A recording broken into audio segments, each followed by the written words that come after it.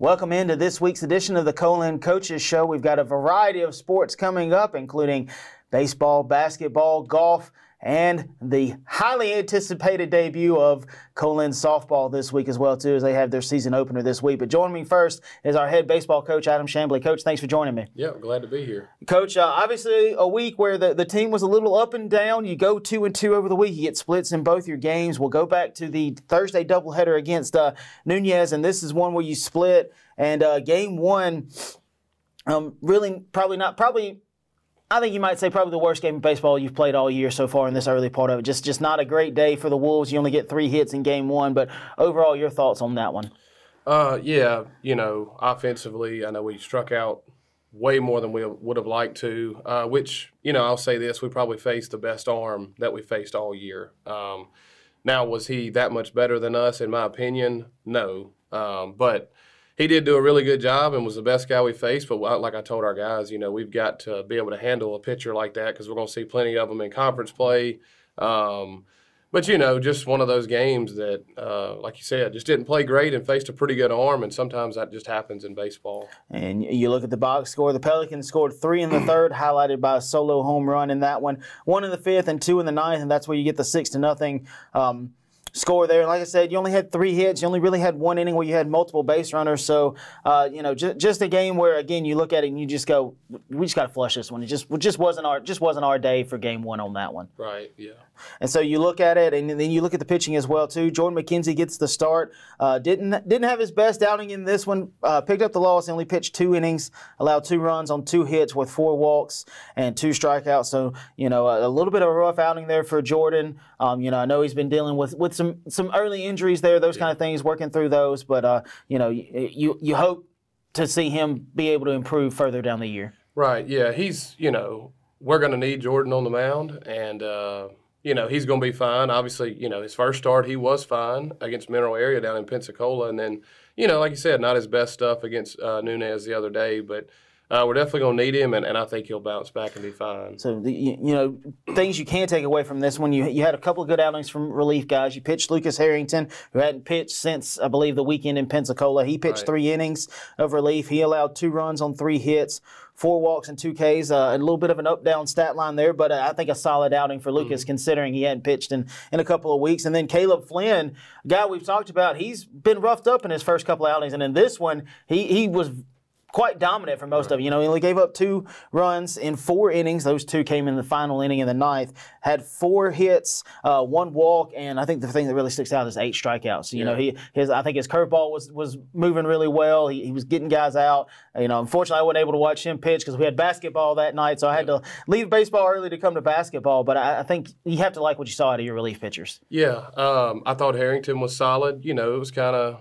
It's almost like it changed hitter to hitter. It'd be really good for a couple hitters, and then he, took him a little bit to find it, but solid outing. And then you talked about Flynn. That has been the first time this spring that Flynn has thrown like we know Flynn can throw. We saw him do it all fall, so we were really, really happy to see that. And once again, another guy we're going to need, and he showed what he can do there. So we were extremely pleased with that. And then in game 2, you bounce back in that one. You take that one 6-4. You jumped out ahead early in that one. That's kind of been a common theme for the guys. It feels like every time you score first, obviously in any game where you score first, you give yourself the best chance to win. But really, with these guys, scoring first is a good indicator of how successful you're going to be for the day. Right.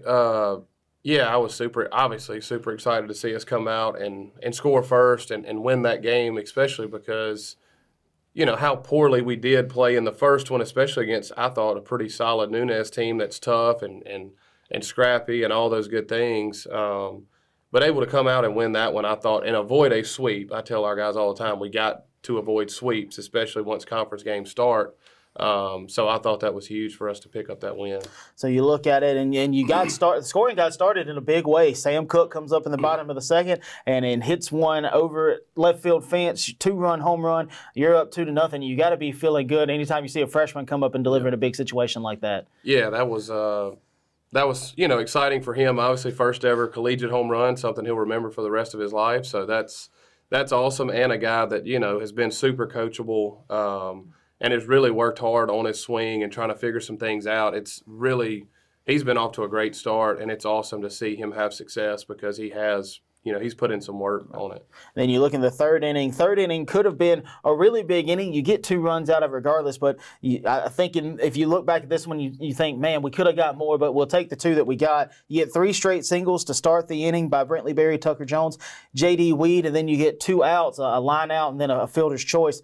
Guy gets thrown out at home on that one. Then CC, Christian Cameron, comes out and delivers with the big hit, gets you a 2-out 2 RBI double that scored Tucker and JD. And you're up 4-0 at that point after 3. And you've only got to get through 7 in this one. So you got to be feeling really good now that you've now doubled your lead in 2 innings. Right, yeah. That double by CC was huge. Probably one of the biggest plays of the game in a sense, and then you feel really good. It's 4-0. You're playing a 7-inning game, and you got Connor Pittman on the mound. I mean, you feel pretty good about that. I knew we wouldn't need just too many, with him on the bump.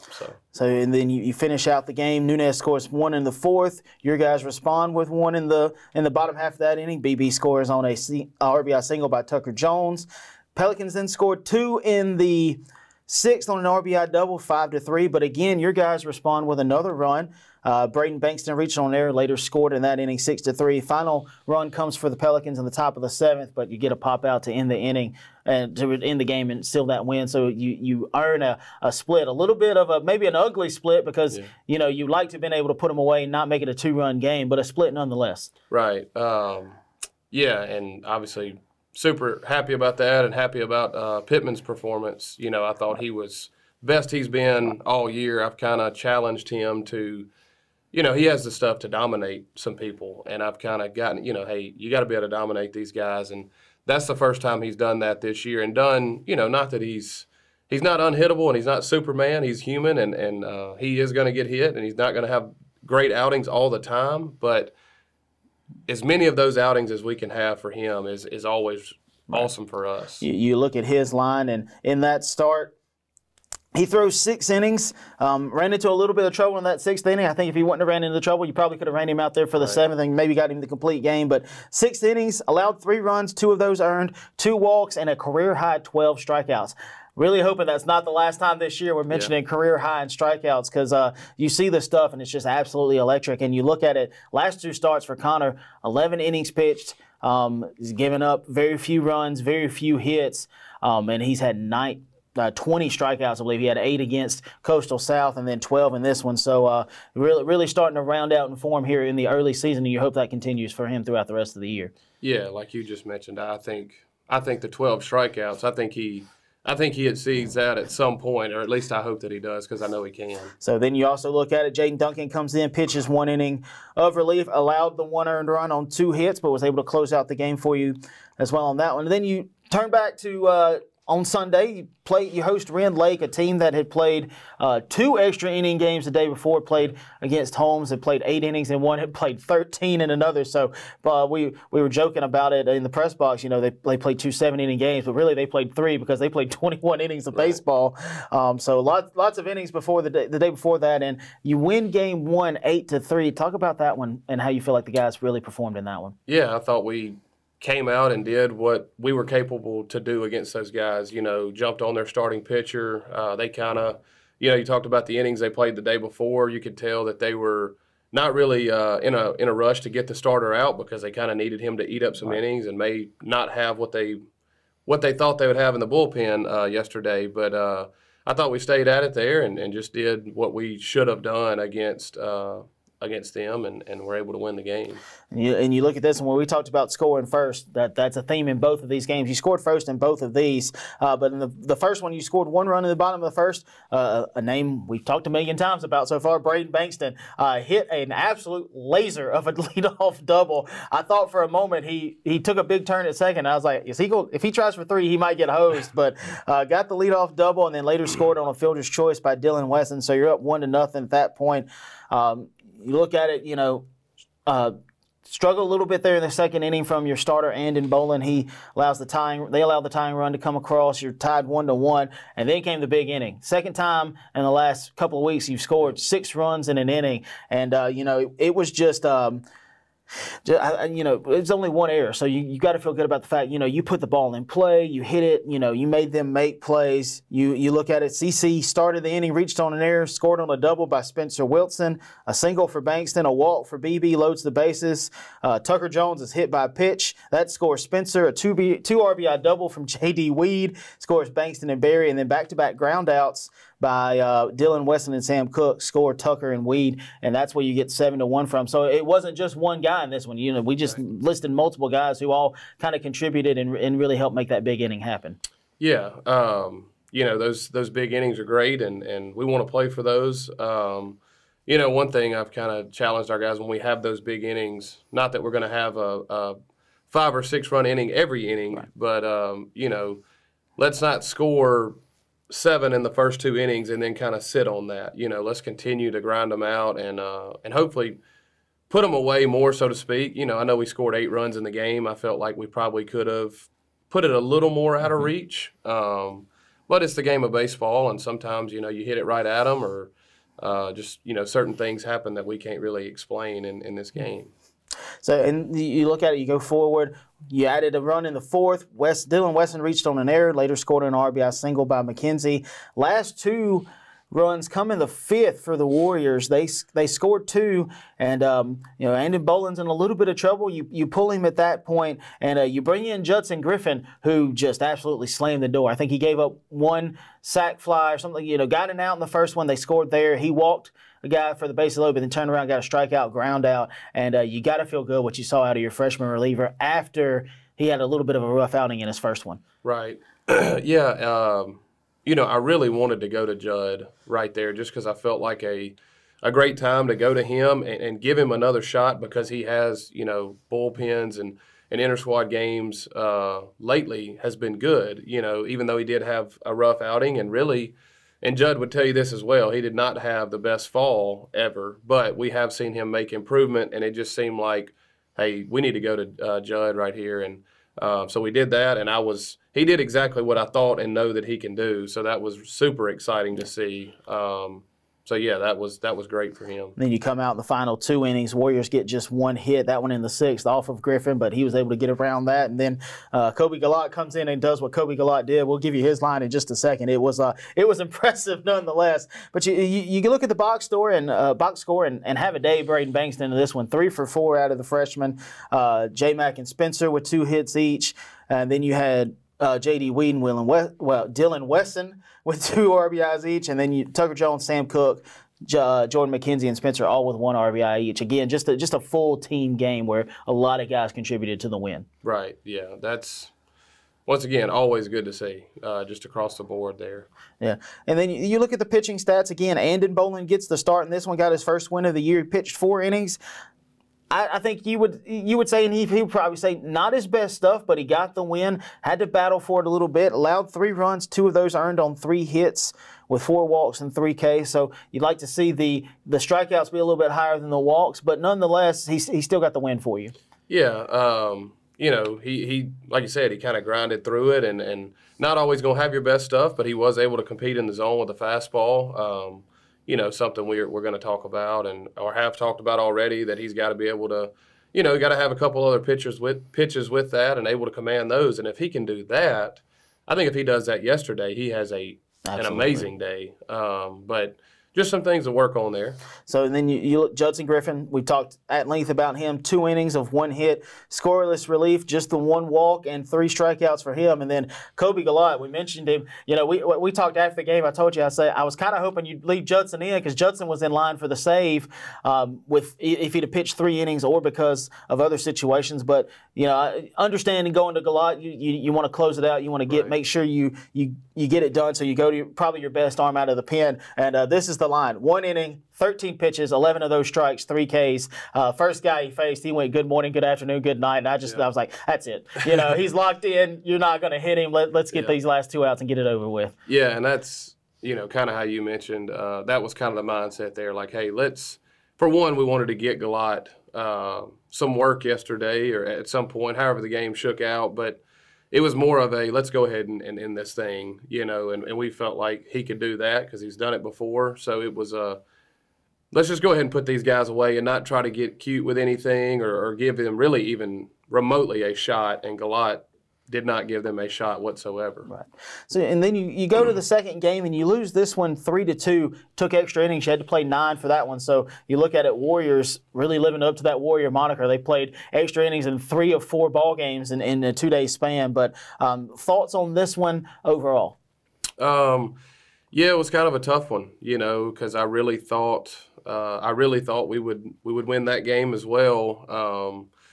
Just kind of another weird game to where, we get doubled up 2 different times, and you can blame the coach on that one because, I try to go hit and run, and we pop it up and get doubled up there. Just kind of, like I told Riley on that, we just got to get the ball on the ground and not pop it up. But once again, things happen. We got to execute. And then the other time, I know it was a 3-2, 1 out. It was first and second, and we just go straight steal, more so trying to stay out of the double play.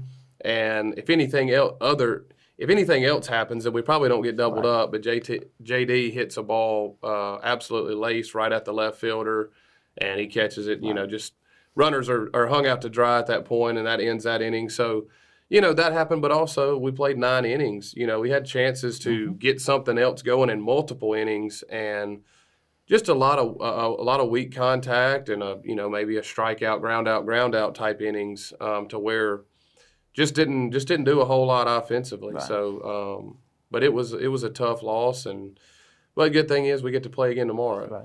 Right. I think right now, you look at this one and you really circle it and go, man, we really let this one get away from us because, again, missed opportunities. And like you said, yeah, you can look at those early couple of innings where you put on a hit and run and steals and those things, you get doubled up because of some unlucky at bats. Riley, again, I think we talked about it. I think he was looking curveball because the guy had thrown so many curveballs, and then he gets him with a jam shot on the inside on a fastball, and he pops it up. And like you said, JD, you can't hit that ball any better, and the left fielder makes a great catch on it. And we thought he might have dropped it from the press box. They said it was on the transfer, so play could have really gone either way for you. But like you said, you gave yourself other opportunities. I think you had a couple more innings where you had a couple of runners on. You just couldn't find, in past games you've been able to find that hit and move those guys on. You just couldn't find it this time. Had a couple of times guys just hit the ball on the laces, just absolutely nail a ball, and they made a great play on it. Whereas you could say the same thing for them. Their guys had some hits that, I go back and look. Tucker Jones goes crashing into the fence for one, just an absolute beauty of a web gem. And then the next inning, Braden Bankston makes a great play on one up the middle. And he had another great catch as well, too. Unfortunately, he was robbed on a ball where, like we said, he hit it right on the screws, and just third baseman just makes a great laying out catch on it and gets him out. So, couple small bounces here and there, that game's probably totally different for you. Right, yeah. Really, I mean, that's, it's awesome you bring that up because it was pretty cool to see the defensive effort from both teams. Like I said, the play that Tuck makes, the play that Bankston makes, and then their guy at third, and then J-Mac hits the ball in deep right center that, it's hanging up. He hits it well. It's hanging up a little more than you would have liked it to, and their guy does a great job and runs it down deep in the gap. Definitely not a routine play by any means. Back and forth there, some great defense. So, and you look at this one again. You say back and forth. You score first in this one, they tie it. You score again, they tie it, and then ultimately in the ninth, they hit one deep into the gap. And but you have both outfielders out there, and your right fielder tries to make a little bit of a sliding catch, and he just couldn't squeeze it.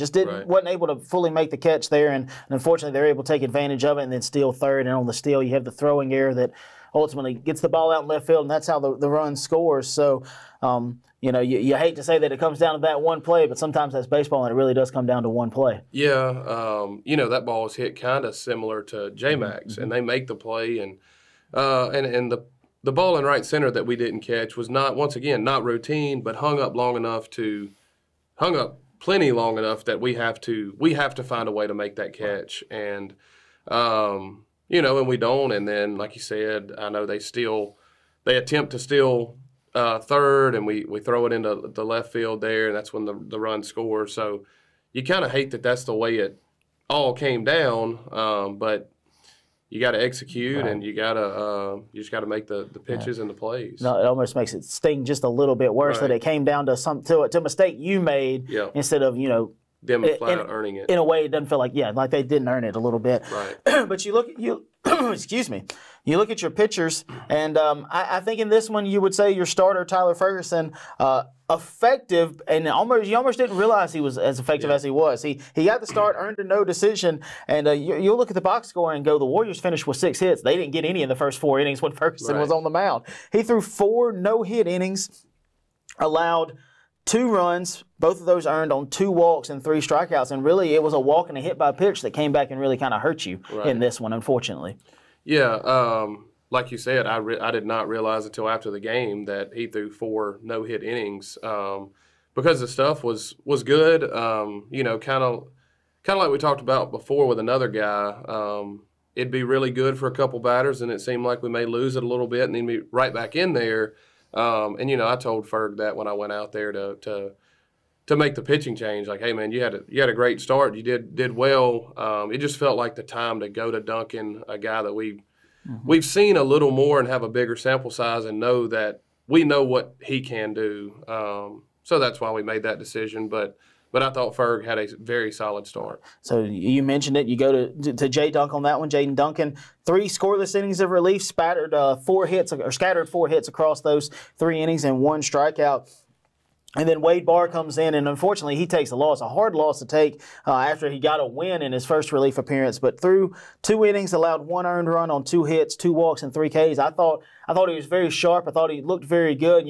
On the hit that he gave up that ultimately was the game-winning run, I don't think it was a bad pitch. Guy just got a bat out there on a slider on the outside corner, and he was able to drive it, and it just, like you said, just hung up. But I think a solid outing from Wade. Even though he took the loss, there was a lot of good there for him. Yeah, it was. I thought he looked well. I thought he looked good too, and coming out, and the fastball looked great, which is kind of what you want to see late in the game. He's got that closer, late relief type mentality, and it's kind of blow and go for an inning or 2 at most. So I thought he looked fine. And yeah, on the slider, that guy just really good piece of hitting. Right. But yeah, all solid outings on the mound in this game. Once again, we just didn't find a way to win it. Right. I think we'd be remiss if we also didn't mention, we talked a lot about defense. One thing that stood out to me, you only had 1 pass ball in a whole doubleheader. That's almost unheard of at this level. And you did it with 2 guys who are not your starting catchers. Braden Evans right now sidelined with a little bit of an injury. We hope he'll be back soon. But you call in Spencer Wilson and Sam Cook to catch 1 game each, and they've been delivering for you here these last couple of doubleheaders. They've been playing really great behind the plate and really keeping guys where they're at on the base pass, which is what you want to see out of the catchers. Yeah, I've been really happy with what we've seen with them, and not only behind the plate, they've provided some offensively too, which in a position that you kind of great if you bring some offense, but defensively we got to be really good back there, and they've been able to do both. So taking advantage of opportunities that they've gotten so far. So really, really happy to see that, especially with Evans being kind of out right now, and but still hoping to get him back. So and you look at up next on the road, you go to Jones on Tuesday. You've got a couple of games there against 2 teams that have just been red hot to start the year. We're still in the preseason rankings. Fully expect Jones to not be just receiving votes, but in the rankings when the next ones are released. But East Central, also you'll play them. They're number 10. What do you know about the Bobcats and Warriors going into those? Hadn't just looked too far ahead. Obviously going to do some scouting report stuff today on those guys. But, seeing their score, seeing the teams they've played, and they're obviously both off to a great start. Both programs in our conference that have been successful just about every single year, always have great teams, well coached. So we'll have our work cut out for us tomorrow for sure. But, I know we'll come out ready to go and hopefully, just hopefully ready to play some good baseball. Yeah, I think a lot of people would ask, why would you want to play conference teams in non-conference action? Right. But, I think sometimes it benefits you because, it helps, especially your freshman guys who, they've gone through a fall, but they haven't gone through a spring season and they really haven't seen, fall baseball and spring baseball, two entirely different things. Right. I've seen a lot of great teams in the spring not be great teams in the fall and vice versa. So, I think from that standpoint, it helps elevate the expectations for the freshmen. Yeah, and really the reason, I've jokingly said before that I get sick of playing the same teams because we're going to play them in conference play, and we see each other out recruiting, and we see each other so much, the other coaches in the league, which majority of us are good friends and all respect each other. But the reason we do a lot of the non-conference conference games is just a scheduling issue, or a lot of times it's tougher to find games this time of year, and maybe the teams from up north don't want to come down right then. So we kind of did that as a conference to where we play the three different three-ways against in-state schools. So and it makes for a super competitive day, and we all get it's kind of like playing you're playing your little brother or something like that, or big brother, or whatever the case, and you want to beat up on each other. Right, and then you look towards the end of the week. You'll come back home. You get to face a team that you saw just a couple of weeks ago in Delgado. So you're hoping that you're able to at least repeat the same performance. Well, let's hope game 2 performance we don't repeat that one. But you're hoping in that one. Again, another nationally ranked team coming in here. You're going to face a team that a lot about so far. I don't know that they can hide a lot from you at this point. But what do you know about the Dolphins coming into that one? I haven't checked on how they've done since we played them last. Obviously, you talk about the game 2 that was not pretty, and it's kind of been weird. Last year we played them, I guess 3 or 4 times, and 2 of those were also ugly. I don't know what it is about playing Delgado that makes us want to play some of the worst baseball we've played, but I don't think that's going to happen on Friday. We know what they can do. We know what they've got. I think, and it being at our place, I think we'll play well, and it'll be a challenge. But I think once again, two more good baseball games, and hopefully we come out on the positive side of those. Right, and Coach, you look at it. You've played 10 games so far. Early returns, you're 6-4. I'd have to look at it to make sure, but I think a little bit better than where you were in year 1 at this point in 10 games in. But overall, your thoughts so far here on the early returns when you've still got about 3 weeks before you really start conference play? Yeah, actually I looked at it 8 games in. We were 5-3 before yesterday, and last year we were 3-5 in the first 8. So, better there. But yeah, so far, I've been pleased, and I know we do have a good group, and we've got a chance. I think this team really does have a chance to make a playoff run. I don't think that is out of reach whatsoever for us, and obviously that's a super early prediction because we haven't even played a conference game yet, and I know our work is cut out for us for sure, but I like our guys. We're going to play hard. We're going to do things the right way. They want it. They're competing. We're going to be fine, and I've been pleased so far. Obviously, just like any other team, we do have a couple kinks to work out, and still trying to figure out which guys, can and can't do some things for us, which is great playing non-conference games that really at the end of the day, these games don't, other than your overall record, but they're not affecting anything postseason-wise. So it's just a great chance to figure out, hey, this guy can play here or can't, and hopefully by March the 13th, we feel like we have, hey, these are the guys, that we can go to and count on. Right.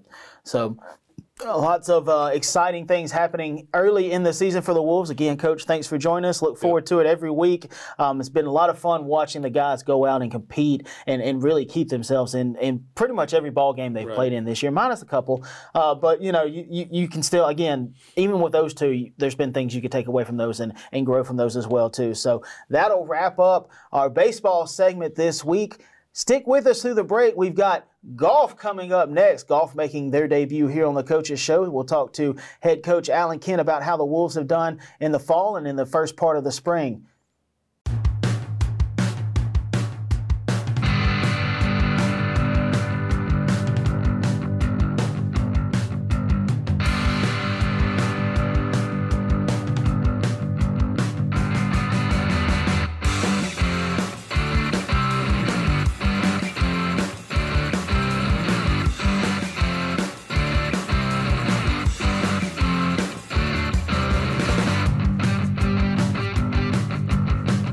welcome back in. Thanks for sticking with us through the break. And joining me now is our head men's golf coach, Alan Kent. Coach, thanks for joining us. You're welcome. My pleasure. And, Coach, obviously talking about golf for the first time, got a little bit of late start in golf. I know the fall was a little crazy, had some scheduling snafus. We weren't able to get you on, but we got you here in the spring. Glad to have you. We're looking forward to talking a little bit about it. And we'll go back to the fall first. There's probably a lot of people who don't know golf is a little bit of a different animal than most college sports. You play half of your events in the fall, play half of them in the spring. You've played 4 so far. So we'll try to briefly talk a little bit about each of them, but overall, your thoughts about how the guys performed throughout the fall? It's kind of mixed, a little bit up and down, more down than up as a team. We've shown flashes of being able to post some good scores. Oscar Terrell in particular has just been lights out for us the whole year. He's just been rock steady. That's a tribute to him and his hard work and just the way he goes about things and his mental toughness.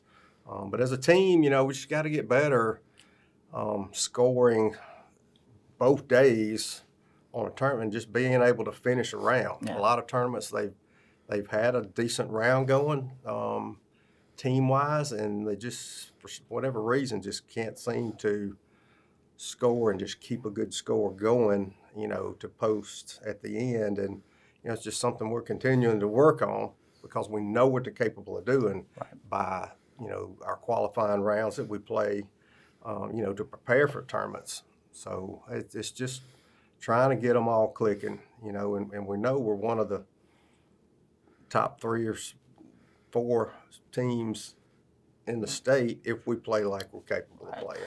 Yeah, I think if anybody went and kind of looked at the recaps, and it'd be indicative of what you just said. You'll have one day where it's really good, all the guys are shooting really good, and then the next day you've got like one who's shooting really good, and then the other ones are like, man, it's kind of like you said in the past. Golf's a really mental game. It's a very athletic, physical game, but a lot of it's very mental at the same time. No question. So, you talk about the team. I know last year, the past couple of years, you've benefited from a couple of internationals who are very solid, in Alex Navarro and Naveed Musavi. And last year, those two were sophomores, really kind of helped carry that team and set some. I mean, you only got 2 sophomores this year, whereas last year you had a few more. I imagine that probably makes things a little bit more difficult when your freshmen are outnumbering your sophomores 2-1. Sometimes that can make it a little tough on the guys that you're wanting to step up and show everybody this is how you do things. That can be tough on sophomores sometimes. It is, but Miles and Reese, they're great. They get along with the guys well. They're positive. They're encouraging, and they're just fun to be around. So, we try to bring out the best of our guys, in all areas of the game. And I think camaraderie-wise, they do well there. All of them do. It's just making it click when we're, under the lights, out there on the course, and when it really counts. Right, and those sophomores you mentioned, Miles Walters, Reese McLaurin, both from Laurel. Miles played at Laurel Christian School, Reese from West Jones High School, and then of course, you've got your 4 freshmen that we mentioned, Harlan Brewer from right here in Weston. You got Lander Guibert, Jaime Hernandez, and then as you mentioned, Oscar Terrell. Lander and Jaime, both Spanish guys.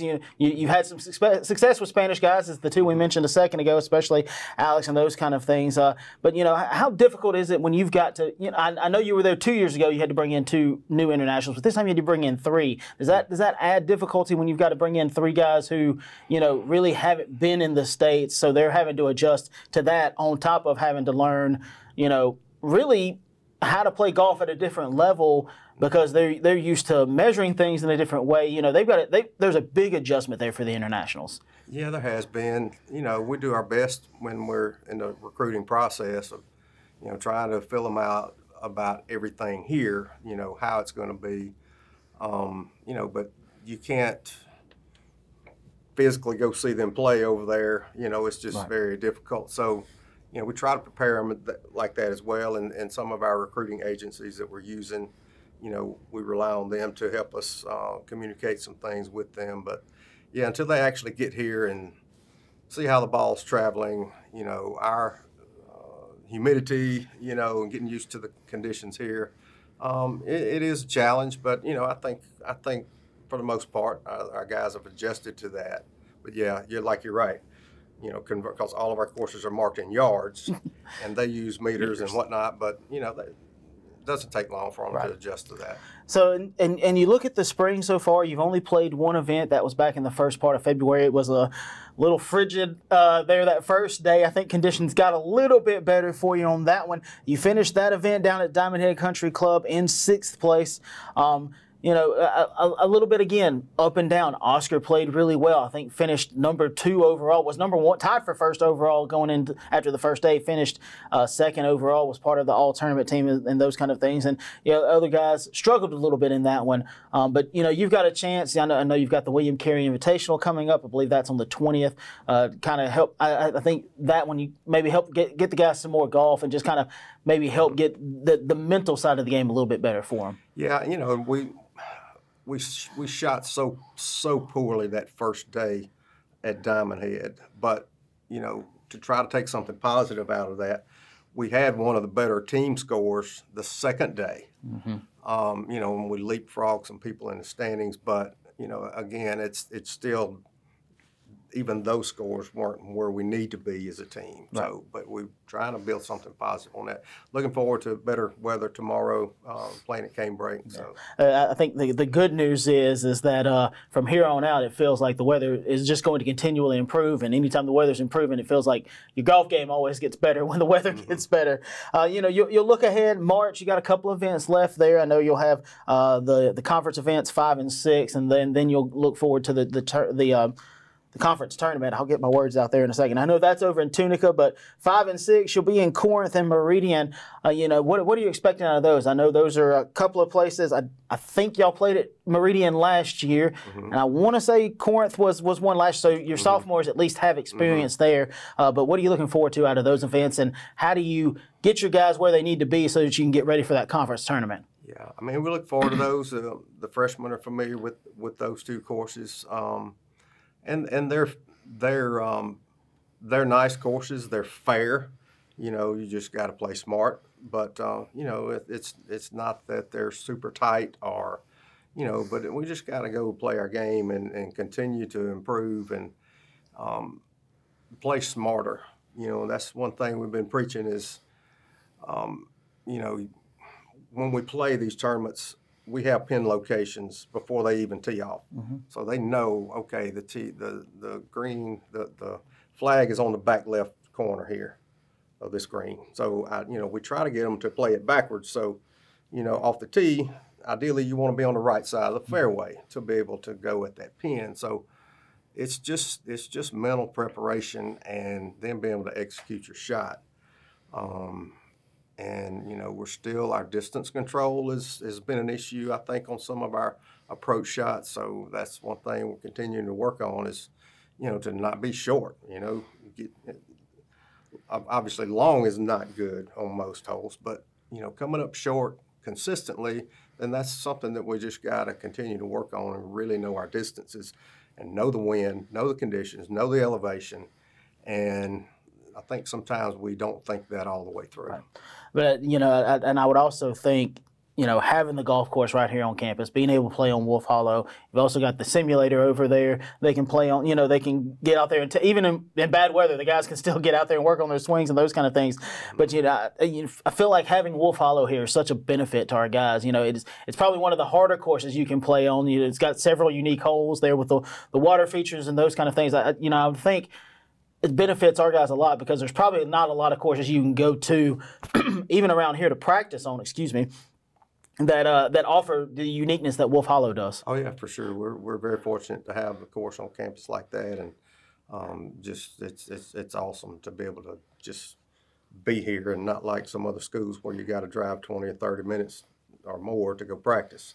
You know, I also want to add that Brookhaven has been very welcoming to us, the clubs at Old Brook, and you know they let us come there and play, and it's been really nice having that relationship with them, just to give the guys a different look as well. It certainly doesn't hurt to be able to go somewhere else and get a different look, because I'd imagine like we said, even though it's nice having one, you practice on the same one sometimes, you kind of start getting things figured out. So it's nice to be able to give them a different look. Well, Coach, thanks for joining us. Had a lot of fun talking golf with you. Looking forward to the guys succeeding out the rest of the year, making a big run there in the conference tournament. You'll hopefully go on to District D, and then Wolves making another hopeful team appearance this time in the national championship. You had a couple of individuals the last couple of years, but it'd be really nice to see, really great to see the whole team get a chance to go out there and compete on that level. So that will wrap up our golf segment this week. We'll have Coach Kent back a little bit later in March when they play again. Again, they'll be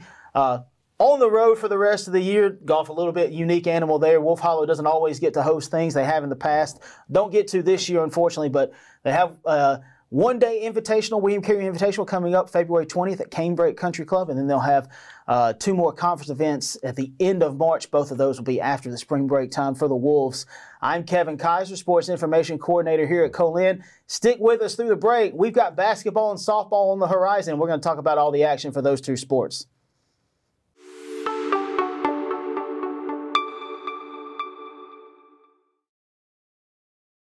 Welcome back in. Thanks for sticking with us. And as we promised, the highly anticipated debut of the defending national champion Lady Wolf softball team is here. They played their season opener yesterday, and joining me now is head coach Malia Howard. Coach, thanks for joining me. Glad to be here. And Coach, obviously a really big day for the Lady Wolves yesterday. Overall, your thoughts on the 2 games? It was fun. It was a lot of fun. I tell the girls all the time when we're practicing and when we're getting ready for season, y'all better get ready to run. You better get ready to run. And, I tell them all the time, but I don't think they actually were prepared to run as much as we did yesterday. But it was a lot of fun. Folks, clean out your ears, wipe off your TV screens. Don't faint when we tell you these scores. 31-1 in Game 1 and 17-0 in Game 2. Again, like we said, big day for the Lady Wolves. We'll look at Game 1. Obviously, we're not going to go through all 31 runs. We'll talk about some of those highlights. But, your starters did what you needed them to do, and then you were able to play pretty much everybody that was available to you, minus a couple who've got some injuries right now, waiting on them to get back. But, just talk about, how you were able to just come out fired up. In the first inning, you scored 12 runs, and you just got to feel like we just got to get to the 5th inning now and move on. So, we lost some starters last year. We lost our leadoff batter last year. So the biggest transition was with Madison Moak saying, hey, last year you were an amazing 9-hole for us. Now I need you to be an amazing leadoff batter for us. And she's used to that. She's always played that role. But yesterday she started off with a leadoff double, and what better way to start your very first at-bat of the season to get your team's momentum going. And, you can count on that from her. She's going to have good at-bats every single time. She's fast. She's a threat. She can bunt. She can hit a home run. She can hit a double. She can steal the bases. Like, she's just a threat in all aspects. So she's going to be a really good leadoff for us, and that's going to set the tone for every single game. And you look at Moak and, Moak, a USM signee and all those kind of things. But I think the thing you look at it, you go, have a day kid to throw a name in the lineup, and they had a day. Moak, probably one of the impressive days, hit a cycle in the first game. Got the single, double, triple, home run, 4 for 5 with 4 RBIs. Great start for her. Kinley Maldair, in your 2-hole spot, a freshman steps up big, 3 for 4, 3 RBIs. Probably the biggest day, though, was AG. Abby Grace Richardson just picked up where she left off from last season. She definitely did not skip a beat. No, not at all. And, we expect that from her as well, having good at-bats. And, people are going to know who she is this year. So we kind of went over that with her. You can't just expect them to throw you meatballs every time. Right. Get up there, have a good at-bat. Don't get yourself out, because that's just about the only way she's going to get out is if she gets herself out by swinging at pitches she shouldn't swing at. All right. AG, 4 for 5. From the Mississippi State signee, 7 RBIs in this one, including a 2-run home run and a grand slam as well, too. So lots of explosive hitting. And then you look at another one, Zykeria Cole, another one of your sophomores who is going to help lead that way. 5 for 5. If it's not a program record, it's got to be close to it. 4 doubles and 3 RBI. So, a player who really stepped up for you as a freshman last year, played a position she was not used to, and has really carried that momentum forward. Yeah, well, last year Zai played first base for us, and she was not used to playing first base. She played third, she played second, she played a little bit of shortstop coming in when we were recruiting her. So we knew she could do it, and we knew losing Josie Meggs at third base was going to be hard to replace, but Zykeria Cole's definitely a force to reckon with over there, so I'm excited to see what she's going to do. Yeah, and another thing that we were talking about right before we shot this, every one of your starters got a hit in an RBI in this one, so that's a fun thing to be able to carry forward as well too. And you got a lot of output from your incoming freshmen as well too, from Olivia Baines, Kinley Ainsworth, Emery Warren, Maddie Bruner in a pinch hit spot gives you a 2-run double, so just production from all over the place in game one. Yeah. But you also, and not only at the plate, but at the circle. I think you got effective outings from all three of the pitchers that you used. You only had to go to Kara for one inning. Anytime, with her, if she can only play one inning and you get the win, you got to feel good about that. That's a good day, yes, absolutely. And, we know we're going to need Kara when it comes crunch time because she's been there, done that. She's a sophomore. She knows what to expect. She knows how to handle the pressure. So I told her, I said, look, I hate you only got one inning today. I was like, but we've got 7 pitchers. So we want to try to use everybody that we can today and limit your use. Let's save you for when we need you. Of course, Carly Rouse and Emily Richard, both effective in their outings as well, too. Both of them getting a couple of innings. And anytime you can get freshmen some innings in an outing like that, it helps to build that confidence as well. Right. I mean, getting experience is key for them for sure. So we'll look a little bit at game 2 as well, too. This one, 17-0. Some people would go, what happened in game 2? Did you have a little bit of a power outage? But I think you told me you saw a little bit of a better arm in the circle from Southeast Arkansas. Yes. We try to explain to our girls, especially the freshmen who don't understand, you're playing a doubleheader. In high school, you play a single game, and then you have 24 hours before you play again. And I told them, even though we won this game 31-1, you can't turn around and expect that game 2 is going to go exactly the same way. It could be completely different. New pitcher, all those things are factoring in. But yeah, we still had a really good. How many did we score in the first inning? Do you remember? 13 in the first one of that one. Yeah, so even opening up that game, it was like, okay, we might score 30 again. I don't know. But, in that game, too, we did get up early, so that gave me opportunities to make sure we subbed some people out and swapped some positions around and just looked at different options that we have. Right. You look at that one, 13 in the first, as we mentioned. Didn't score any in the second. The only inning you didn't score the whole day. 1 in the third, 2 in the fourth, 1 in the fifth. Kinley Muldair, again, we talked about her a second ago. Freshman, led the way in this one for you at the plate, going 3 for 3, 2 RBIs out of her. Moak adding 3 RBIs in this one. AG added another 2-run home run in this one. So, again, have a day, AG. Anytime you get 5 hits, 3 of them are home runs, you've had a great day at the ballpark. Day, for sure. Zykeria Cole, 2 for 3 with 2 RBIs. But, again, look at the pitchers in this one. You used 3 freshmen. You used 1 sophomore and Lainey Wagaspack, but Keegan McCorkle gets the start for you in this one, and I think she was very effective for you. Yes. Keegan handles the pressure really well. She doesn't get too nervous. She's loose, and Keegan is a spin pitcher, so she does what she does, and she's got a little bit of energy on the mound, and I like that. She shows her emotions, and she gets excited, so I love that about her. And I think a unique aspect of this game was I think you used 4 different pitchers, and you were able to give them 4 different looks. There's not many staffs who can say we rolled out that many and had that many different looks for a team. Right, and that's the great thing about it. This year we have a little bit more depth with our pitching. I mean, we have 7 pitchers, and all 7 of them can be used at any time and be effective because they all look different. So a big season debut for the Lady Wolves. We'll look ahead. You got a doubleheader upcoming this Saturday, and by way of looking at that one, we're also going to end up looking somewhat ahead at the home opener as well too, because you'll play the same team for that one as you will in the second game on Saturday. But you're going to go play in the Heinz JUCO Classic. You're going to play a team that kind of familiar with. You played them twice last year. They got the better of us the first time around. Then in the national tournament, we got the better of them, and that being Parkland. What do you know about them heading into this one? So I looked at their roster the other day, and looks like they didn't lose a whole lot. So they're going to be kind of sophomore heavy. But I told our girls on the bus last night, hey, don't be satisfied with this win. Yeah, it was a great road win. Anytime you can travel 4 hours, get off the bus and play that way, That makes me feel pretty good. But I did tell them, get ready because Parkland's going to be a lot better than the team we faced yesterday.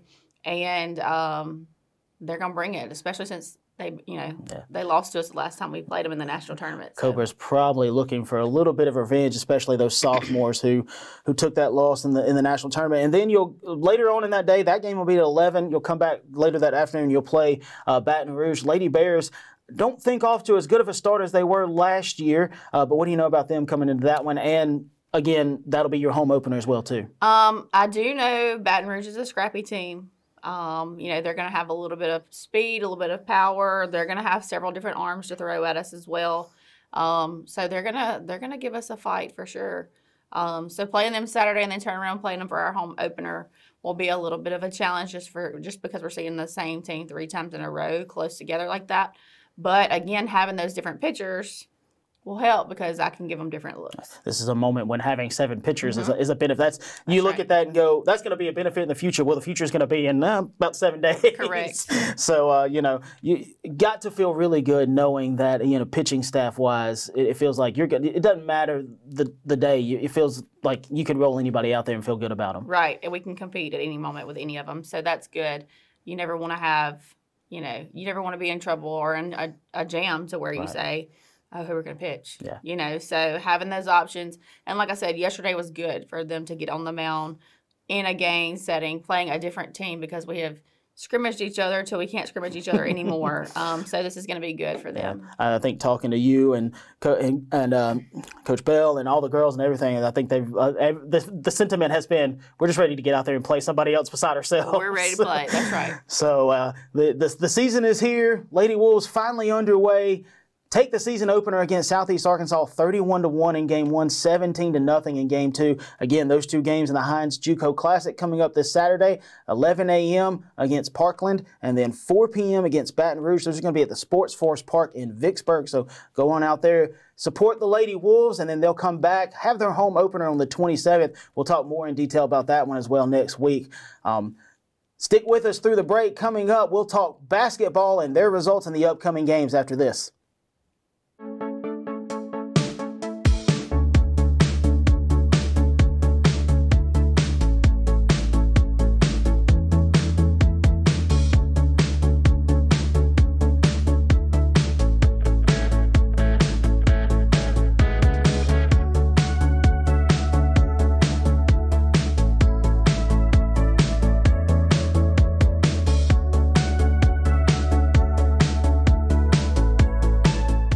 Welcome back in. Thanks for sticking with us. And joining me now is our assistant men's basketball coach, Cortez Mitchell. Coach, thanks for joining us again. Yes, sir. Nice to be here. And Coach, obviously a little bit of a tough week for the guys this week. I think if you had to maybe put one word to it, disappointing might be the word that you would want to use. You dropped 2 that, in one of them you really feel like you kind of let it get away, and the other one kind of feels like you were in it for a little bit, kept trying to fight back, but it, never really could get back into it enough to feel like it was as competitive as you wanted it to be. But we'll go back to the first one, the game against Northeast. You dropped this one 72-69, and this is the one where you really kind of feel like you let it get away because you had them on your home court, really had them down by a pretty good margin. They were able to fight back and, had a few shots there at the end that just went wide or couldn't fall for us. But overall, your thoughts on that one? Just even going back to the game before that, the Jones game, that's 2 home games in a row where we've had the team that was in first place at the time on the ropes at home to win. We was up, I think, 9 against Northeast, and I think it was 8 or 9 against Jones with like 3 minutes to go. We tell the kids all the time, man, it's hard to win college games. Like, you got to play a complete 40 minutes, and right now that's not what we do. We have some good moments, and then we have some very bad moments. Those good teams, they can put together 40-minute games as far as following the scouting report, making shots, execute when you're tired, playing defense, rebound, like all those type of things. And right now, that's just not what we've been doing. So, like we tell the guy, like we don't deserve to win right now. Like you don't just win because you show up. Like if you got to put in the work, you got to do all the extra things to win those games. And when you don't, that's what happens. You give up leads with 3 minutes to go up double figures, which should never happen. But when you don't deserve to win, you shouldn't win. Yeah, I think the old adage goes, hard work will beat talent all the When time talent- when exactly. talent doesn't want to work hard. So and maybe a little bit of that going on right now. The team's supremely talented, but again, like you said, if they're not putting in the work, that's going to show itself up on the court. But you look at this one, and you were up 3 at halftime, 37-34. Second half is where it really didn't go your favor. Northeast outscores us 38-32, and that's what led to the 3-point loss there. You look at the box score, and the usual suspects are kind of your leading guys. Emmanuel James really led the way. He posted another double-double. E-Man did what E-Man does. 16 points, 11 boards, and it was kind of felt like a little bit of a quiet 16 points. I didn't realize, really going back and look at it, I was like, 16 points, that's a lot. But, man, you really feel like 7 of 14 shooting, you'd like him to be a little more efficient on the shooting end. Yeah, I would like him to be more efficient. The thing is, we need, man, honestly, to do even more. Like me personally, the double-doubles, like that doesn't do nothing for me, especially when you're not winning. Like I feel like E-Man, he gets a lot of double-doubles, but honestly, like he should be having double-doubles with 22 and 15, 22 and 16. Right. I think a little of it is fatigue. I think we probably played him a little bit too many minutes early. So some of that's on us, but the rest of it, I think E-Man can give more effort because he has done. He's shown he can do it. I think he got to learn to do it. And these guys are freshmen, so they haven't been in this many hard-fought games for a whole year playing this many games, so they don't understand. And this is around the time when everybody's hurting a little bit, everybody's tired. You got to fight through it like everybody's going through. And right now, I don't think we, especially like not just E-Man, but our guys, we're not getting through that to that point. Right. I think one thing you could kind of point to and maybe say, yeah, fatigue probably played a little bit in it. You look at his free throw line numbers, probably his worst game from the line, 2 of 7. I don't think we've seen him miss 5 free throws all, in one game, and certainly not in one game, but maybe not in a span where he's missed 5 free throws at the line. Now, one guy in this one that did have a very efficient game, I was very impressed with the way he played. Went 4 of 5 from 3, 5 of 7 from the field. That was Will Grayson. He was your second leading scorer with 14 points. And Coach Sanders and I talk a lot about him, and we've talked. I think he's probably, arguably, one of your best defenders as well. So anytime you can get double digits out of him and you get a start out from a starting position, you got to feel good about that. The thing about Will is Will actually can score. Like he can, but he understands his guys in front of him that could probably score a little better or more efficient as far as Vaughn and E-Man and Devin and Court. So he kind of takes a back seat. But when he's open, like that kid can make open shots. And that kid, like he come from a winning program. He's won before, so he understands everybody has a role. Right. And that's the thing about Will. Will accept his role, and he loves being in his role. And so when he step up and get 14 points, like that's a plus for us. Right. One thing we know that he's gonna do is he's gonna play defense every night. Right. So we always count on him for that. I think one of the things I love seeing about Will is his response. Anytime you ask him to do something, okay, coach, I'll do it. Will is one of those guys. Really, he embodies whatever I've got to do to help the team win. I'm going to do it. And those are the kind of guys you got to have. Those kind of guys on your team. You got to win.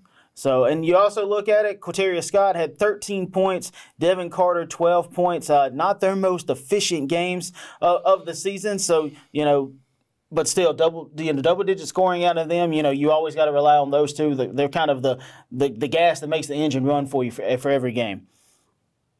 So then you go ahead and we go look at the Pearl River one. This is the one where, again, it's a 20-point loss, 74-54, and it didn't really feel like it was as close as 20 points says it was. I didn't get to watch this one as much as I wanted to. Was keeping up with the stats and those kind of things, and it felt like the Pearl River got a lead, was able to maintain it, and just kind of kept us at an arm's distance, and was like, we're fine with you scoring, but you're not going to get as close as you want to get in this one.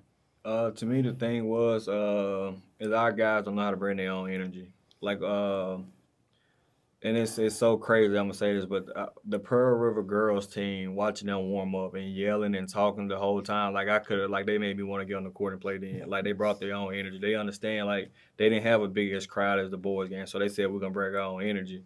And, like, that, like, I don't know if they're going to win the championship, but that's why they'll be in the hunt, because they bring their own energy, I'm sure, everywhere they go. And our guys don't do that. What we got to understand is whether you're on the road or at home, if the crowd's cheering or not, like, it's the people on the bench and it's your coaches. Like, that's all that matters, and them the people that should have the energy. You got to play for each other. And right now, we're not doing that. Right now, like you said earlier, we're a talented group, but we're a bunch of individuals. And Right. it's hard to win with a bunch of individuals on the team. Right. And that's kind of been something that we haven't seen a lot of the year. You know, it feels like, especially in the big games, and this was definitely a big one, the guys have been able to bring the energy Yep. and supply that for themselves. And I think this is the first time you've kind of seen where that hasn't been the case. And unfortunately, I think that's what led to a 20-point loss for the guys. Yeah, I think we got in there seeing the big arena, the bright lights, and they kind of, I don't want to say scared, but they was kind of shocked.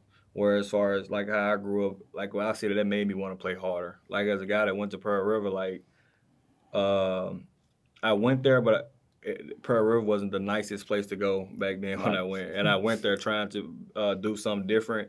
And that's what guys got to come to Colin for. Like, you got to be able to want to do something different. You got to want to win in that gym and make it look good in that gym, not because you got the best arena and all this. And our guys, something about that gym, they just got it. We was dull from the start, and we could never pick up. And that's what happened against a good team. Like, they're not going to let you back in it. And you look at this one; it was 49-28 at halftime, and then you actually outscored the Wildcats 26-25 in the second half. But again, when you're having to overcome a 21-point deficit at halftime, you gotta match that 21-point surplus there, and just wasn't able to. And there were times in this one where defensively it felt like you played really well. There was a couple of long streaks where you had like 2-minute scoreless droughts where our guys actually ended the scoreless drought. So you're thinking, all right, we've held them at bay, we've grabbed some momentum, but unfortunately both times that happened, Wildcats were able to respond with really long scoring runs themselves. So that's kind of felt like even when our guys grabbed momentum, Wildcats were able to really just seize it right back. Yeah. And that's what, like I said, that's what good teams do. They're not gonna let you back in the game when they got you on the ropes. My thing is don't get down 21. Right. If we start the game with energy, if we come to play as a team and not individual, if we high fiving guys even when they miss, we keeping them confident, like that take care of itself. Like I seen those guys, like, even when they was missing, they high fiving each other. They get back, hey, do this, they talking to each other. Right now, our guys can't talk to each other without someone getting mad. We can't take it on the chin and say, yeah, I messed up and move on. Like, we're kind of taking it personal right now, and that's what caused losing. Like, you got to be able to listen to a teammate, to a coach, and understand what they're saying, not how they saying it, and kind of get through it. And that's our next step. Right. And you look at this one, again, usual suspects, your top three guys or your three of your top scorers. Devin leads the way with 14 points, but not his most efficient night. 5 of 16 from the field. That's for a guy like him, you really don't want him finishing with more shots than points. And unfortunately, he did, and as well as Cortez Scott. He was one of your other two leaders, 12 points there. Guys went 9 of 30 combined and only had 26 points. So I think as you and Coach Sanders would probably say, you'd like to see them be way more efficient than that. They definitely have to be more efficient. And that's what people got to understand. If you want to be a scorer, like, this is what come with it. Like, people going to expect you to score. You can't say that I want to be a scorer, I want the ball in my hands, and now you're not doing good, and now you feel like someone's putting pressure on you. You put that pressure on yourself, that comes with the title. I understood that when I was playing at Pearl River, like, it just come with it. You got to take the good with the bad. We definitely need those guys to be more efficient. We really need somebody else to step up too as well, though, to kind of take the load off them. And Devin's a good player. I think he got to be more efficient and determine what he want to do. Like, teams are scouting him. They know he want to play with the ball, dribble, so they not let him get comfortable. He got to be better in catch and shoot situations. He got to be better at reading closeouts. And then again, you look at this again. E-Man does what E-Man does, another double-double, 10 and 13. But, maybe a guy that can help lighten that load for some of those guys, a guy who paid off as you gave him a start yesterday, Dakota Hilliard. 5 of 10 from the field, 50%. He flirted with a double-double. He gave you 12 points and 7 rebounds. So, again, you gave a guy a start, and it really paid off for you, and probably one of his best performances of the year. We need that from Dakota for the rest of the season. Dakota can score. It's a confidence thing. He got to get his confidence back. I think that started yesterday. The thing about it is, if Dakota can get going now, we actually like our chances. Like, if this team can come together as a team and stop being individual, we really don't care about the seeding going to regional. We understand that we can beat any teams. Like I said, we had the two top teams at the time. We was up 10 against both of them.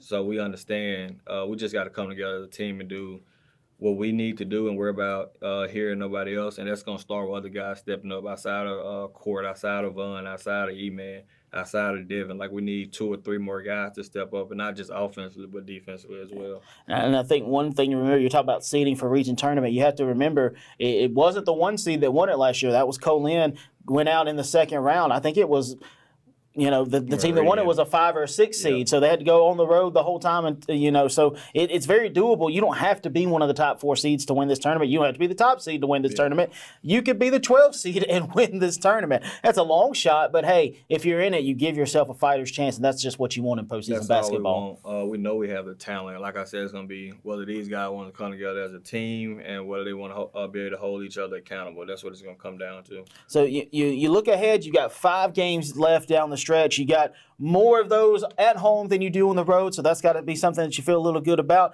But you come up, you got Coahoma at home on Thursday, February 22nd. I know you said before we started shooting, the Tigers are starting to get healthy, get some of their guys back. But what do you know about those guys? I know it's a quick turnaround, something you're not used to. You're not used to only having 1 day of rest in between. Usually you get a couple. But what do you know about that group heading into this one? Like you said, they just getting healthy. They just got some guys back. One thing I know is they have talent, and I know they're going to play hard. And honestly, they're probably going to try to play tougher than us, try to punk us down. Like, they know we just coming off a game yesterday. They know. I mean, if you watch the film, like the last 2 or 3 games, our guys have probably been punked down a little bit. And so they were probably coming with that mentality. They're talented. They got a good point guard. He really gets the guys involved. They got a good post player, I think, that's leading the league in rebounds.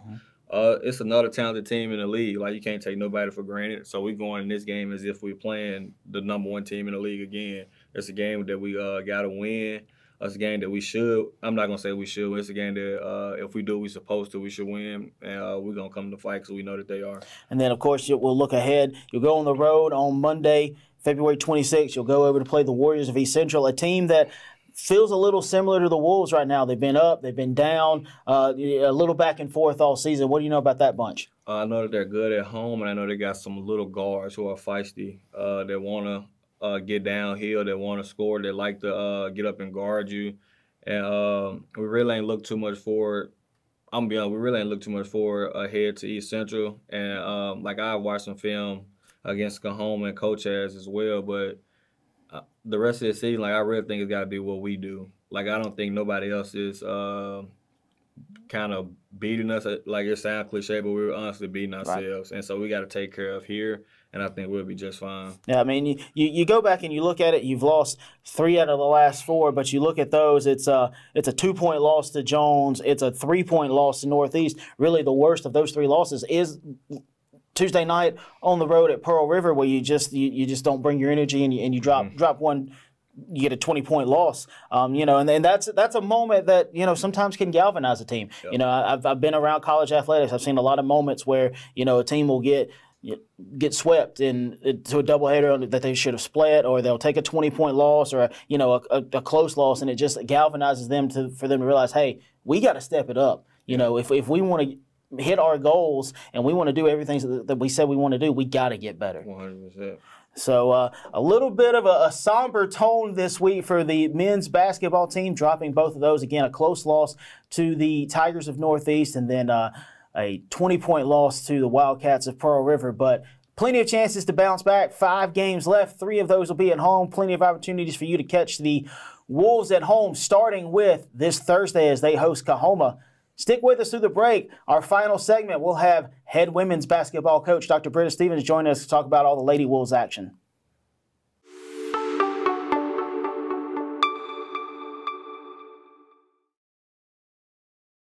Welcome back in. Thanks for sticking with us through the break, and we've entered our final segment of the week. And joining me now is our women's head basketball coach, Dr. Britta Stevens, as promised. Coach, thanks for joining us. Thank you. And Coach, obviously, you had a decent week, I think you would say. You go 1-1 on the week. Played a really great game against Northeast, got a really good come-from-behind win. And then you went on the road and played the best team in the conference, ranked number 10, Pearl River, and dropped that one. But I think you felt very positive in that one in your remarks and those kind of things. We'll talk about that one in a second. We'll go back to the Northeast game. Your thoughts on that one? Yeah, it was a good week for us, and we needed a good week coming off of a rebound. We didn't play very well at Delta.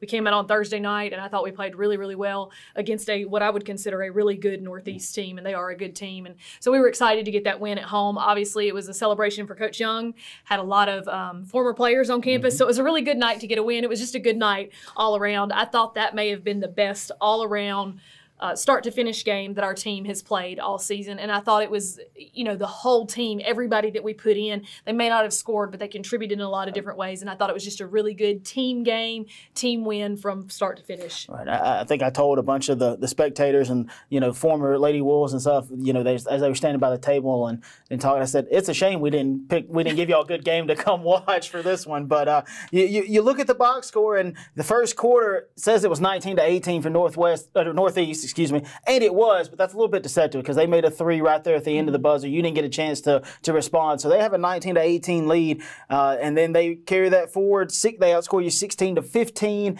in the second quarter. You're trailing by 3 at halftime, but it still feels like you're right in there. They're punching and you're matching their punches. Yeah, I was really pleased with the first half, and we went up at halftime and we were happy with our rebound numbers, happy with what we were doing. We had done an excellent job on defense. They had one kid who made a couple shots. I think she made 2 threes, and at halftime we made some adjustments and we came out after the half, and I don't think they made another 3 the entire night, which is something that they didn't do great, but they had 1 or 2 that could shoot 3, so I thought we did a really good job of that. They were a little bit more physical than we were, and they caused us some matchup problems because their best player was a post, but she was more like a guard, so we had to do some creative things there. Again, that's where a kid like Sequoia Bolden comes in because we can ask her to go in and guard at that 4 position, and she does a really good job of that. Coming out, obviously, after halftime, we told them those first 3 minutes in the third quarter were going to be critical, and then in the third quarter, that's where I kind of got nervous because they started pressing us and they sped us up. We turned it over a lot. I think at one point in the third, they had a 10-point lead, and I got really concerned. We called timeout, we caught our breath, we slowed down, and we just continued to fight and find ways to get baskets. Late in the game, we went zone, and I think that made a huge difference because we had not played a lot of zone throughout the game, and I thought that made a really big difference, especially the last 2 or 3 minutes of the game. And you alluded to it right there. Third quarter, it did get a little shaky. They outscored you 20-16, and you're going into that fourth quarter, you're thinking, it's still within reach. We got to play a really good quarter, and might be the best quarter you've played all season. Yeah. You outscored them 23-12, and just really, you felt like we really dominated the Lady Tigers throughout pretty much the last 3 or 4 minutes of the game. And one thing that really stuck out to me, you look at it down the stretch, the last minute and a half of the game, you go to the line 10 times between Pumpkin and Cookie, and I think they were 8 of 10 or 9 of 10 from the line. So, you closed it out very efficiently as well, too. Yeah, and that's something you and I have talked about a lot this season is we haven't done a great job of closing games, and I thought we did a really, really good job of closing this game out. We didn't turn it over late. We got defensive stops late. Alex Washington, I remember one time with like a minute left, she gets a huge defensive rebound,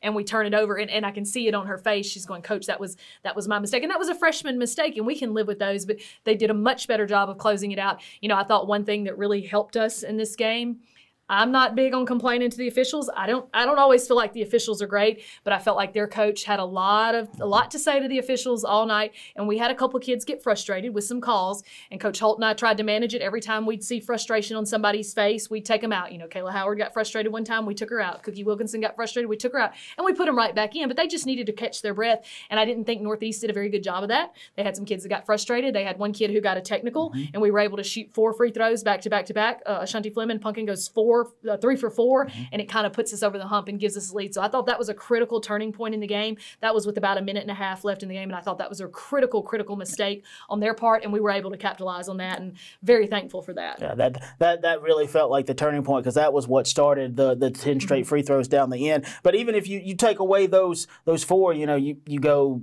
6 for 6 at the end, or 5 for 6. So, still just a really good performance from the line for your girls when you needed it the most. You look at the box score, and it's those 2 players again. You got Angel Wilkinson, Cookie with leading all scorers, I believe, if we're looking at it, all scorers with 29. Her career high for her best game by far since she's joined the Lady Wolves. Yeah, I thought this was a breakout night for her. And we know, Coach Holt and myself and people who are familiar with the area and Brookhaven basketball, we know that Cookie Wilkinson is a really talented player. And so we were waiting on her to have that breakout night, and she finally did. And that's something, you and I have talked about. Tom Getz, the newspaper writer, and I have talked about. She's still having to get adjusted to college basketball. And everybody else has had 10 or 12 more games than she has. So she's finally figuring it out. And you can see it in her eyes. Now she knows, hey, this is a good shot. This is the shot coach wants me to take. This is probably not the best shot, or let me look at my teammate and maybe get it back. And I thought she did a really good job of that. I also thought she almost had a double-double. She had, 8 or 9 steals.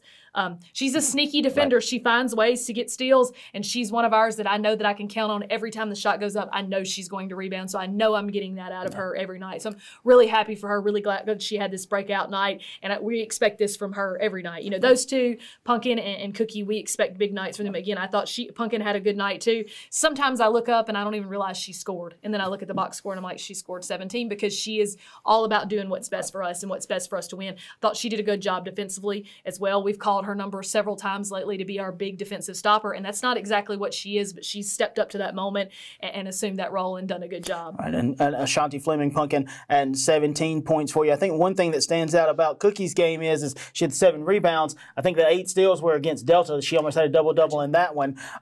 But what stands out about the 7 rebounds the most, I think, is you look at it, 4 offensive rebounds, and that led the team. You know, that you don't see a guard lead a team in offensive rebounds very often, but, you know, it just shows the kind of complete player she has the capability to be at this level. Yeah, she's a very dynamic player. She can do a lot of things. She can shoot it. She can put it on the floor. She can guard. She can rebound. You know, she is a dynamic player, and rebounding is something that we have preached to our whole team the entire year. Rebound, because people don't box out. We don't do a great job of it, and we work on it every day, but if you'll go offensive rebound, it makes it that much harder, and they're not going to do it every single time, and especially when people are playing you zone, it's so difficult to do. So she has really embraced that role, and she does that, and she gets a lot of rebound putbacks off of that.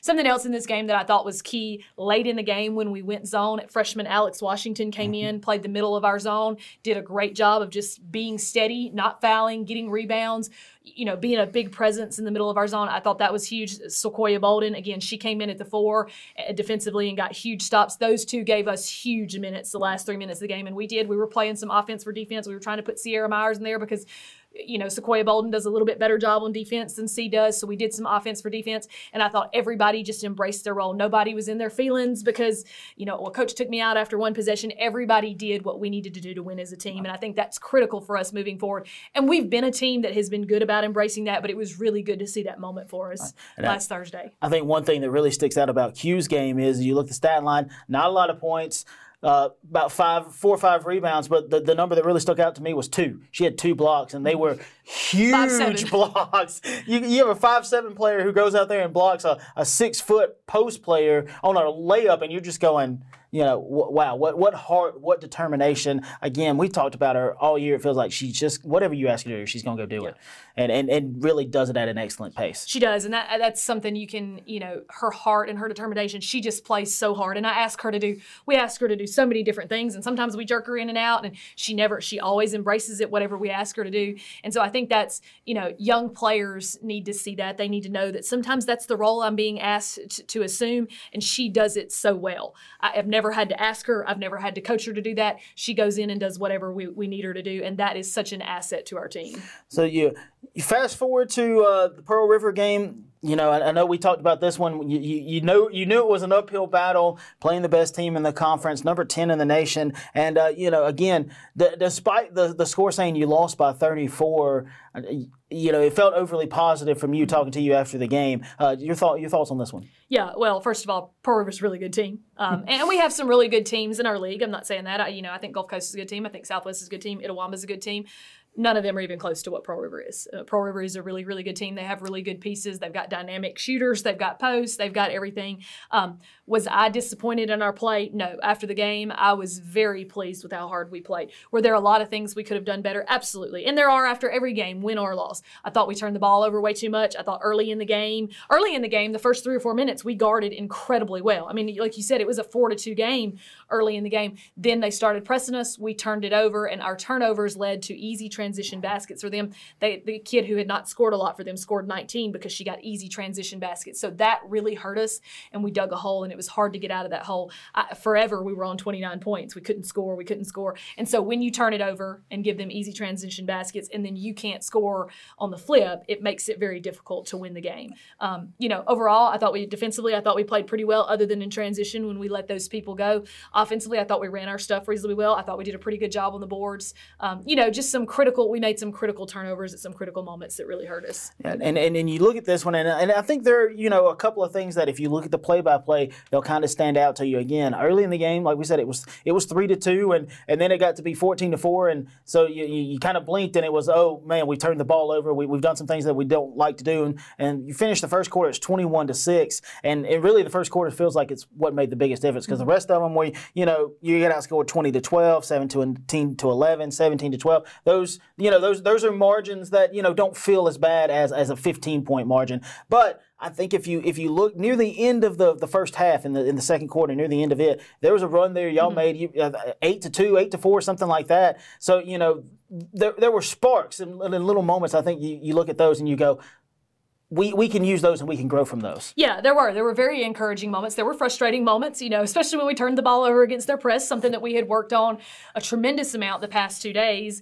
And when we got the ball, when we got in our press break and we got the ball to the middle of the floor and we fanned it out like we were supposed to, we scored, or we at least got a good shot. But when we turned it over, we gave them a good shot. So there were spurts of frustration, but there were spurts of good things too. And you could see, defensively we were doing something well, or we ran what we were supposed to run, or we got the ball inside, or we did something that we were supposed to do. The last 2 or 3 minutes of the second quarter, we really made a run. I mean, we put them on the ropes. They had to call timeout because we were just driving. And it was because we got defensive stops or we got defensive rebounds and we were able to push the ball in transition on them. So a lot of things to work with. Obviously would I like to have a shot at them again on a neutral floor? Yeah, I would. I felt like, again, I'm not one to complain about the officials a whole lot, but I felt like it was stacked in their favor, and I feel like it's always that way at Pearl River. I've been in this league for 15 years, and every time you go to Pearl River, Coach Fletcher gets to make the calls. He's the official. They call whatever he wants to call, and that's not the way it's supposed to be. And I got really frustrated last night. You'll be proud of me. I had a lot of restraint and didn't get a technical because I told Coach Holt, I said, it's fixing to happen. I said, I'm fixing to get them. And I didn't. I held myself back.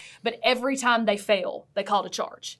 We committed some charges. I'm not saying that.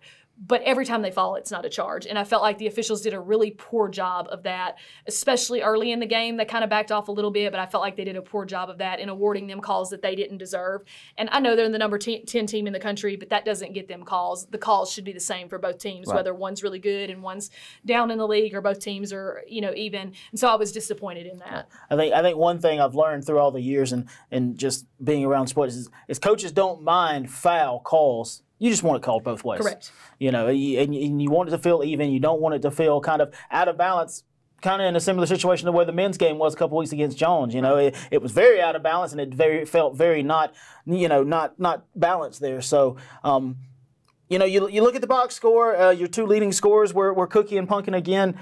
Not the amounts they had the game before, just 7 and 6 out of them, but efficient nights. I think you could say Cookie not as much as Punkin. 3 of 10 from Cookie, 3 of 5 for Punkin. But obviously, again, things that they can grow on. We've seen both of them. They're very capable of being scorers and scoring at a high click and a high pace and being able to carry the load for the team. Yeah, I thought one thing, looking at the box scores, and I haven't looked at it a whole lot because it is a short week. We play Pearl River on a Tuesday, and we have to turn around and play Coahoma now. So as soon as the game was over with last night, it was flip the page and let's try to beat Coahoma at home. But one thing, when I did look at it, when no one on your team scores in double figures, it's very hard to win the game. And we didn't have a single player in double figures. We only scored 41 points. It's very hard to win when you only score 41 points. And tip our hats to Pearl River. Obviously, they did a good job on defense, holding us to 41 points. That's a good team. But, when we don't score well and we got out-rebounded pretty badly, that makes it very difficult to win games. I can remember 4 and 5 possessions where they would just get 2 and 3 offensive rebounds, and then they would get the ball out of bounds under. And we were battling. We just couldn't ever grab the ball and couldn't grab that offensive rebound. So that does make it hard to win. And those are things that we know that we have to work on. I mean, like I said, rebounding has been kind of our Achilles heel all year. When we've done it well, we've been really good and we've won. When we've done it poorly, like we did last night, it really hurts us. So you talk about flipping the page. We'll go ahead and flip the page with you. Look forward to the next couple you got coming up. You mentioned that you host the Lady Tigers on Thursday, a team that I think maybe has surprised some people with how well they've done under a first-year head coach, 6 and 3 in the conference, those kind of things. But what do you know about the Lady Tigers going into this one? I know it's been a quick turnaround, and I know you haven't had a lot of time to look at them. Not something you're used to having, but what do you know about them? Yeah, it has been a quick turnaround, but we knew it was a quick turnaround week. So Coach Holt and I went ahead and prepared. I cut film on Pearl River. She went ahead and started looking ahead and cutting film on Coahoma. So this morning when we came in the office, we already had cuts. We had already started talking about them. This morning we watched the game from last night, Coahoma and Southwest, because it was the most recent game. So So we already had a decent feel of them. We got a little bit better feel this morning. They're a blue-collar team. They are a very, very unselfish, very hardworking, very much like us team. They don't have one person who scores a lot of points. They share the load. I think they're a mature team, and they're a lot of freshmen. They've got a lot of freshmen on their roster, but I think they play very mature. I don't know their coach. I've never met her, but I respect her. I have watched enough of her games to think that she does a really good job. She's running really good stuff, and I think she's doing a lot with what she has. So I think it'll be a tough matchup for us. I think it's an evenly matched game. I think we've got a lot of the same pieces, a lot of similar pieces. They've got one kid that shoots it really well. They've got one kid from the Jackson area who could really put it on the floor and has a really nice pull-up. So they've got their guard play is much stronger than their post play, which should give us an advantage because our posts, Sierra Myers, Jamia Smith, Alex Washington, those kids do a good job of scoring on the inside. And so we should have an advantage inside, and that's something I would think that we're going to look to do early is try to get the ball and pound it inside and go inside. Rebounding is going to be critical for us because we are going to be the bigger team, and that's not always the case for the Lady Wolves. A lot of nights we go in and we're way smaller than everybody else, so that should be somewhere we can take advantage of them as well. And so, and you look forward to go on the road on Monday. You'll go to Decatur. You play the Lady Warriors out of East Central, a team that, I think if you look at them, they've been a little up, little down, a lot like the Lady Wolves, but then they have one player in Miriam Prince who she scores a ton of their points. Like, you and I talk every week, and I'm like, man, this girl, she shoots lights out. It feels like, every time you look up, she's scored 20, she scored 25. She's averaging, I think, about 20 points a game. But what do you know about the Lady Warriors going into that one? I don't know a whole lot. You and I talk about this all the time. I don't look ahead very much. We try to take one at a time. I do know the Prince kid is a really nice player. I recruited her out of high school. I know she can shoot it. I know she's had some injuries, and she's playing a lot better now that she's off those injuries. She signed with ULM, so obviously she is a nice player. I haven't looked at their stats. I know the last time I looked, or the last time I watched some film on them, they only had like 7 or 8 players on their roster. I think they've had some injuries and maybe lost some people. So that should be somewhere that we can take advantage. Obviously, they don't have a lot of fouls to give and stuff. Again, I don't know a whole lot about them. I know Coach Harris is a really good coach. I know she runs really good stuff. I feel like they're going to play us man, and that usually plays well for us. We're not a great zone offense team. We have stuff, but we'd rather people pick us up and play man so we can run our stuff. And so I think that'll work in our favor against East Central. Kahoma, looking back at them, they play some zone, they play some man. So we've got some different things up our sleeve for them. But, let's try to win the one at home on Thursday night. If we can win the one at home, we're still in the hunt. We're still in the chance to get in the top 12 and get in that region tournament. And that's all we want to do. We want to get our foot in the door and get in the tournament and then try to work our way up. So just let's try to win the one at home, and then I'll look ahead to East Central Friday. And then, Coach, obviously you look at it, you got 5 regular season games left. You got 3 of those at home, and you talk about how important winning the home wins is. And you look at it, if you win all 3 of those, even if you lose the 2 on the road, you're going to finish above 500 for the year. And I think anybody says first year head coach finishes 500, that's a win in anybody's book all day long. Yeah, and this team, I didn't recruit a lot of these players. A lot of them were already signed up when I got the job, and they have embraced and done everything I've asked them to do. If you would have told me in August we were going to win 12 or 15 games, I would have said, sign me up. I'm in. I appreciate it because we just had so much to learn and so much to grow. And it's amazing how far we've come from October to now, and even from December to now. And every day going into practice, you would think, because we haven't had a great conference season, we've struggled, we've lost some games that we should have won. You would think going into practice every day, it's frustrating and it's just like pulling teeth to get them to practice. And they're just, we're not very good. That's not the way our practices are. Our practices are good every day. They come in with a great attitude. They work really hard. And so I think if we can find a way to win the Kahoma game and win the Hines game at home and just get our foot in the door in the playoffs, I think we're still growing, and I think we're still learning, and I think we're going to continue to peak. The road games are going to be tough. Going to East Central is going to be tough. That kid shoots it really well, and she's going to be shooting it in her own gym.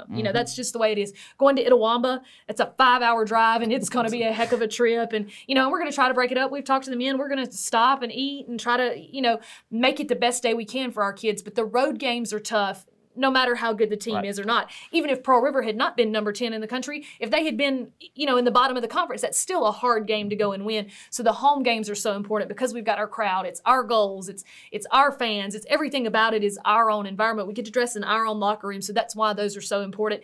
And I think if we can get to 6, we've got a shot to get in. I think if we can get to 7 wins, we're definitely in. That's just the way I figure it. I don't know. And sometimes the tiebreakers get crazy. Sometimes the state breaks ties different ways. But like you said, if we can find the way to win the 3 home games, I think we've got a really good shot to get in. I think anybody, you talk to anybody, you would say this season, it hadn't always been pretty. It's been far from perfect, but the amount of growth that you've seen out of, not just the freshmen, out of your sophomores too. I think a lot of people forget, you inherited some sophomores, but really only 2 of them had starters minutes and played a lot of games last year. So just the growth that I think a lot of people have seen out of this team has been really fun to watch all year. So it's been a really fun season. We've still got a lot more to go, a couple more weeks left in the regular season, and then hopefully we get some postseason play out of the Lady Wolves as well this year. So that'll wrap up this week's edition of the Coaches Show. Again, don't forget you can catch the Lady Wolves and Wolves at home against Coahoma on Thursday, February 22nd.